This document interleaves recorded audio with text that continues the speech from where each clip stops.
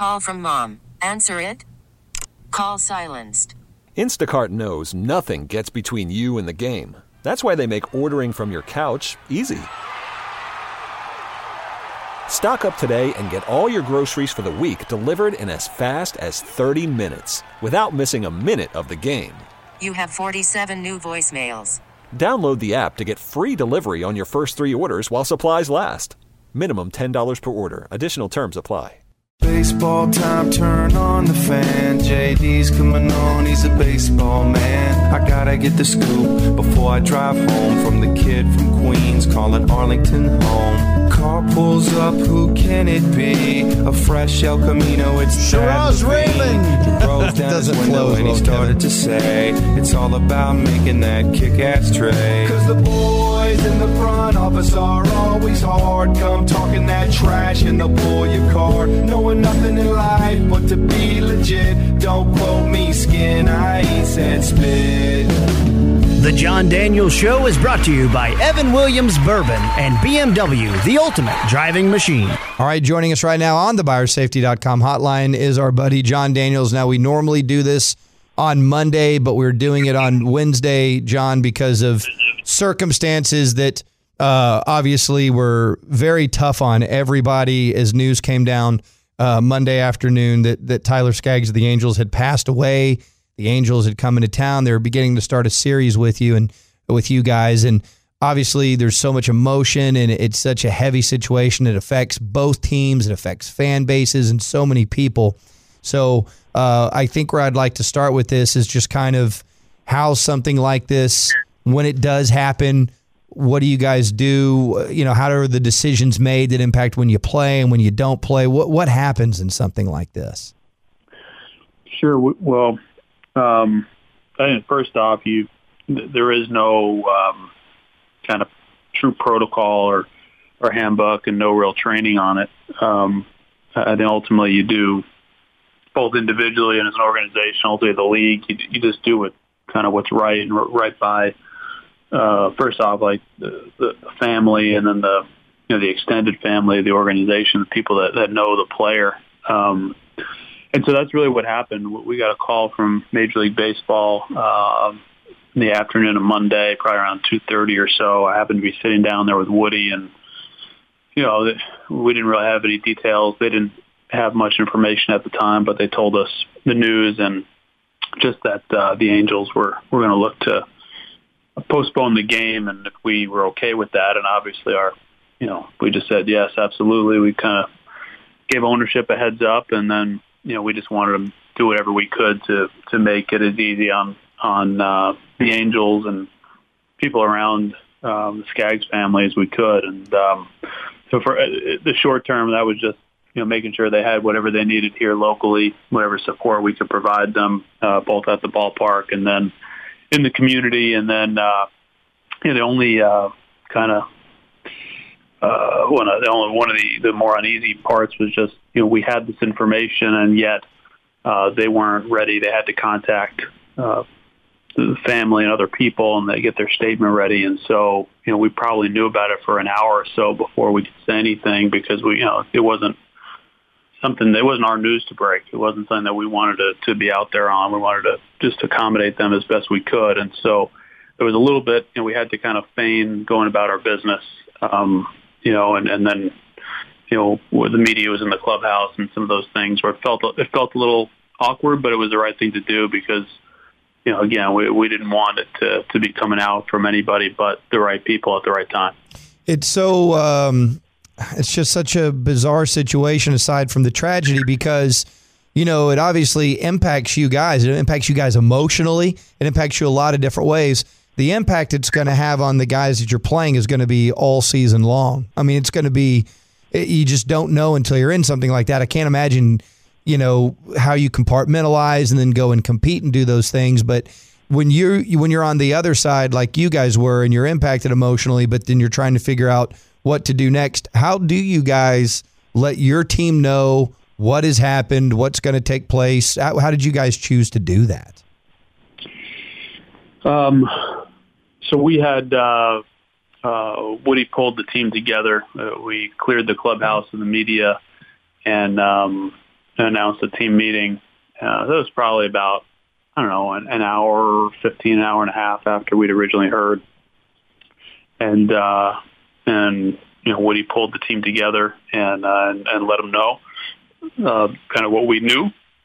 And on top of it, invited them to kind of reach out to their Angels counterparts, and that we were going to do whatever we could organizationally, but certainly encourage them to do whatever they could individually. And we were canceling, the rest of the day. There wasn't going to be any BP or on-field work, and encourage everybody to go home, be with their families, and then the next day there was, everybody kind of got together again after BP, just kind of check in. We had our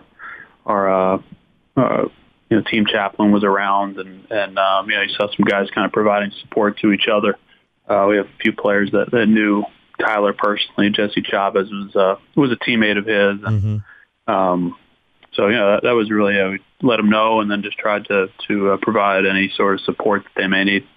So, John, before the show, we were kind of just getting ready, and we were talking sports and goofing off, and about to go in there, and Skin goes, "Oh no, Matt Bush is going to need Tommy John."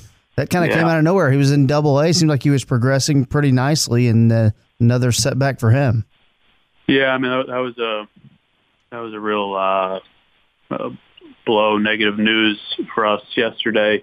He'd been doing really, really well coming back, and what had happened was he had a partial tear of his ligament last year, and for a variety of factors, he was a good candidate to try what they call an internal brace, which is basically they repair the current ligament rather than replace it, and it cuts the if it's successful, it cuts the recovery time pretty close to in half. And he was doing great, had no signs of any issues, was kind of mowing them down, and quite frankly, we were thinking about bringing him up probably soon after the All-Star break, and he apparently started feeling a little bit of stiffness here the last week or 10 days. And then 2 days ago, I guess he woke up and it was really stiff and kind of locked up on him. Got an MRI yesterday, came in, and Dr. Meister met with him, and unfortunately the MRI showed a pretty complete tear of the ligament. And so it's to the degree where there's really no rehab option. He can determine whether or not he wants to have surgery, and he has decided that he does. And I'll tell you what, I was really blown away by his reaction to it. It's tough news to see somebody get. And he had, he even said, first of all, he said, I spent a couple of days in Frisco with Hunter Pence, and he said Hunter really helped him with his mindset and being positive.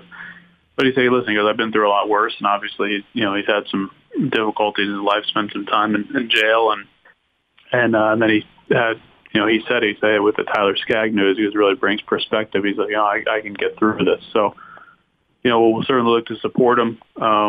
It's a challenging road, challenging rehab, but he's looking forward to getting after it. And you mentioned Hunter Pence there. What's the latest you can give us on him? And I did see the news that he won't be playing in the All-Star game. Yeah, I mean, this is one that's like right on the line. He ran. We were in Tampa and felt good, and then he got out on a rehab assignment on his last at bat. It kind of the groin kind of gave him a little shock, and he got an MRI, and unfortunately there was no additional damage. He didn't further the injury, but it showed it was probably about 80 or so % healed.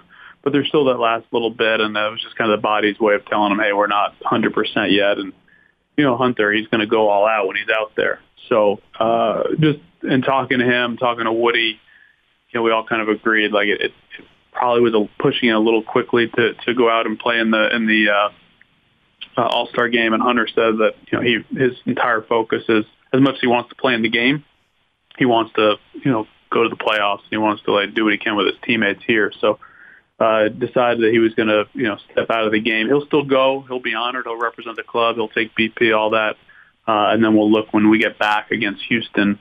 Hopefully he'll be just about ready to go out on a rehab assignment then. Jon Daniels joining us on the Ben and Skin Show here. So not that I think there's any one way to characterize this, but I'd love to hear the way you characterize it. Because if you go out this time of year and read articles in The Athletic or whatever, it's here's the buyers and here's the sellers. And, of course, you guys are right there in the wild card chase, and people are talking about you. But the way that they're talking about you is the Rangers will figure out what they need to do in the next 2.5 weeks because the schedule gets really tough with these games against the Twins and the Astros and et cetera and et cetera.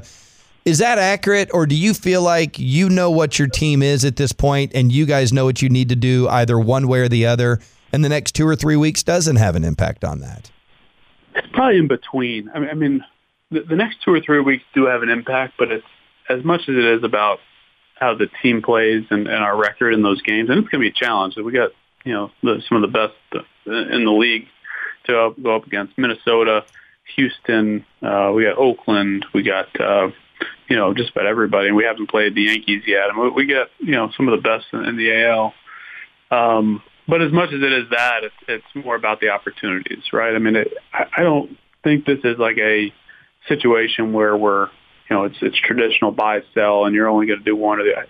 I think we're going to look to get better, and that means this year, but as well as like looking forward. And there might be opportunities. I would look at I'm not suggesting we do the same thing, but like what Tampa Bay did last year, and everybody at the time, the story was that they traded Chris Archer. Well, yes, they did, but they got Glasnow and Meadows and Baz, and they traded for Tommy Pham, and they're huge contributors to their club, and they're rolling, and they're one of the great teams in the league right now. So I think there's a lot of different things out there. We got to explore all of them, and that'll determine which way we go, as much or more than a winning streak or a losing streak here or there. So the Mavericks just signed a guy named Boban, and he's the tallest guy in the NBA, and it had me thinking, JD, and at least in your tenure here, who is the tallest Ranger that you've had? And my guess is Cameron Lowe. I think it was actually Chris Young. I think it was Chris Young who I'll blame it on, I think Thad might have traded him back in 06. You can never trust Thad. He always did stuff like that. Thad loved Adam Eaton. I remember that. Yeah, he couldn't get enough of him. I tried to talk him out of it. Wouldn't listen. We traded CY, and but yes, I mean he was quite literally an NBA prospect. In fact, the Sacramento Kings had, I think in 2004, had offered him a 3-year deal, and we ended up extending him when he was a rookie, just to keep him from playing in the NBA. And now he's working for Major League Baseball, so it certainly worked out.